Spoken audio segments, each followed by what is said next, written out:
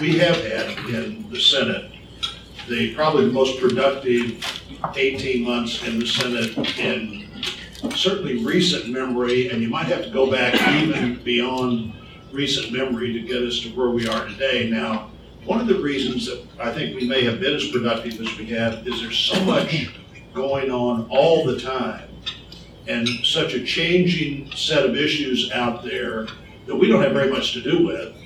But it kind of creates almost a cocoon-like environment to where we can get things done because we are so boring compared to everything else that's happening, particularly the Senate. You know, the Senate was designed to be a disappointing institution, and we fulfill with great capacity the Senate's ability to disappoint.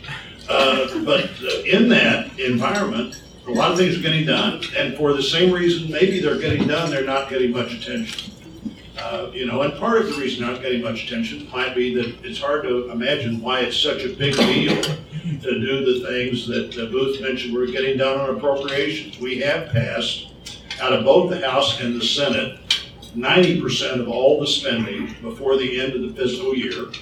75% of that is headed to the President's desk, assuming that the House on a Monday or Tuesday passes the Labor H and Defense Bill, and that also includes a CR. So unless the House disappoints us in a way that only the Senate could probably disappoint, no shutdown this year, which is no small goal in an election year where things are the way they are. On numbers, first time that the Labor H bill has been passed before the end of the fiscal year in 22 years. First time in 11 years we had the Labor H bill on the floor of the Senate. So first time in 11 years that 70 of the senators even got to have anything to say in a public forum, let alone offer an amendment about that particular bill, which is 12% of all the spending. We combined it with 50% of the spending, the defense bill, and several of you who were here when I was working in the House would remember when we actually used to pass these bills, no matter what order you passed them in, particularly going back to at least the Clinton administration, we could send the defense bill over almost as early as you could imagine could get there, but he would figure out how not to sign it until he had a Labor H bill that he was willing to sign. And so we decided this year, let's just see what happens if we do something we've never done before, which is put those two bills together, take them to the floor.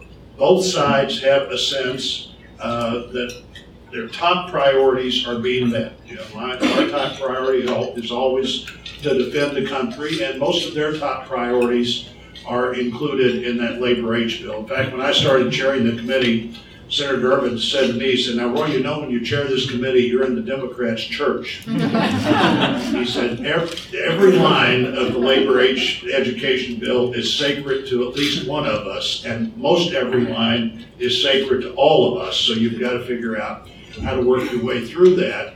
But it may work in the future, may not, but there's a lot of logic to what we did. It just took us a long time to figure out that there was logic to it. And the President, I believe, is signing today. He has another 12% in the three bills that include military construction and VA. So 12 and 62 or 63, up to 65% on his desk.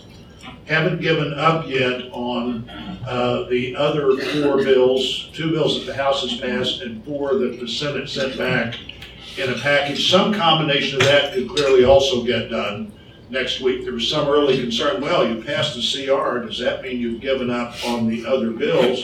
No, not at all. The CR is only about what hasn't been done by the 1st of October, not about what couldn't still be done by the 1st of October.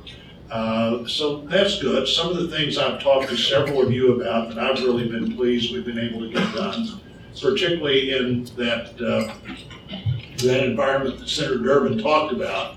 When I started chairing the committee 4 years ago, there hadn't been a penny of increase in National Institute of Health Research, not one penny in 12 years.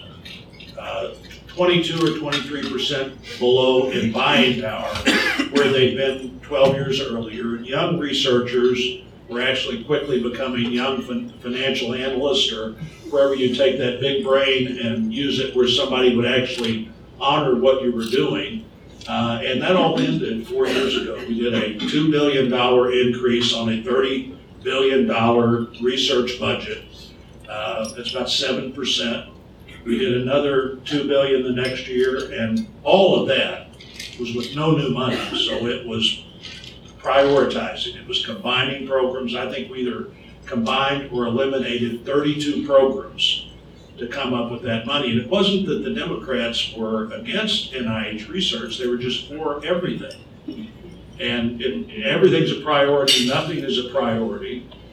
We decided to prioritize this, and the bill we voted for last week has a net 30% increase in health research in 4 years. And what an incredible 4 years. You know, we know so much more about the human genome. We're beginning to see what's happening with immunotherapy. When I started chairing the committee, whatever it would have been ago, 5 years ago now, this is my 4th budget, so 5 years.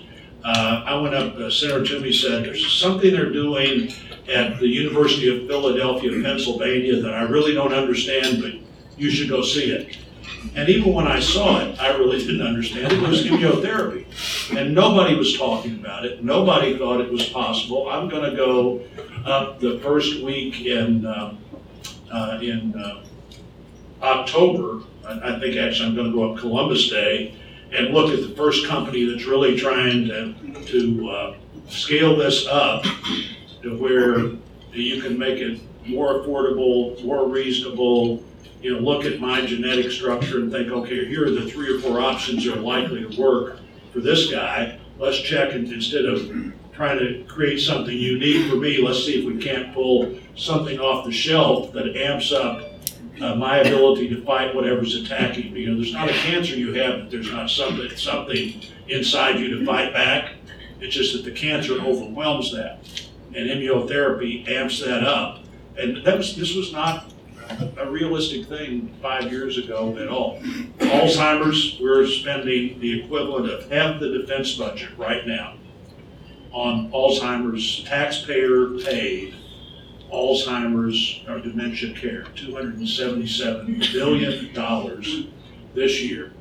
If the demographics continue and we continue not to have any way to deal with this, the projection is by 2050 we'd be spending 1.1 billion of today's dollars on Alzheimer's, which is twice the defense budget. You know, I really have no idea how much $1.1 trillion is. But I can wrap my mind around what it costs for every military base everywhere in the world, every ship, every plane, every training dollar, every retirement dollar, every paycheck for every sailor, soldier, airman, Marine, person in the National Guard, the Coast Guard, or the reserves. We'd be spending twice that on taxpayer-paid Alzheimer's care. And if any of you and many of us now do have some connection with that particular thing, you know, the other number out there is for every tax dollar, there are 2 private dollars being spent, almost never insured, to deal with that incredible attack. Childhood cancer, lots of things, CRISPR technology, where you just decide, okay, we're going to go in early and change that genetic problem that is going to result in something you don't want it to result in. So what a foolish time that previous decade to have really pretty much gotten out of the business of doubling down. And speaking of doubling, 1994, before I got here, before I ran for Congress in 96, one of the items in the contract for America was we're going to double the NIH budget. And we did, and did pretty quickly. Well, we did by 2008. But after 2012, not one new dollar until 4 years ago. Behavioral health, I think we're seeing behavioral health treated as more like all other health, just like it should be. Those are 2 areas that if you walk down your street tonight or through your building tonight and start knocking on doors and saying who's better for behavioral health, who's better for healthcare research, Republicans or Democrats, I guarantee you would get the wrong answer 9 out of 10 times. But those are exciting things to be part of. The Rules Committee, we're trying to deal with the election security issues. I agree with FBI Director Ray, who last week, I think, said that the security of the election system itself is at a point where people should not be concerned about that. I personally would be inclined to memorialize that so it happens this way every time. But I do think we're in a much different place than we were 2 years ago. The economy is in a much different place than it was 2 years ago when you've got unemployment below 4% and GDP growth above 4%. There are only a few times in the history of the country that those two numbers have been in those two places. The trade agenda, obviously troublesome for me, and I think virtually every other Republican senator. I would like to think that I can eventually be for the trade agreements we have, but we don't have them yet. And I can't imagine what the economy would be like if there was more certainty about the trade future. So my advice to the President publicly and privately and in front of other senators has been get some of these things off the table. If we have to have a legitimate 301 fight with somebody, let's have it. But it's going to be a much better fight if we're not having a lot of fights that we don't have to have. So we'll see what happens there, and I am ready to talk about whatever you want to talk about.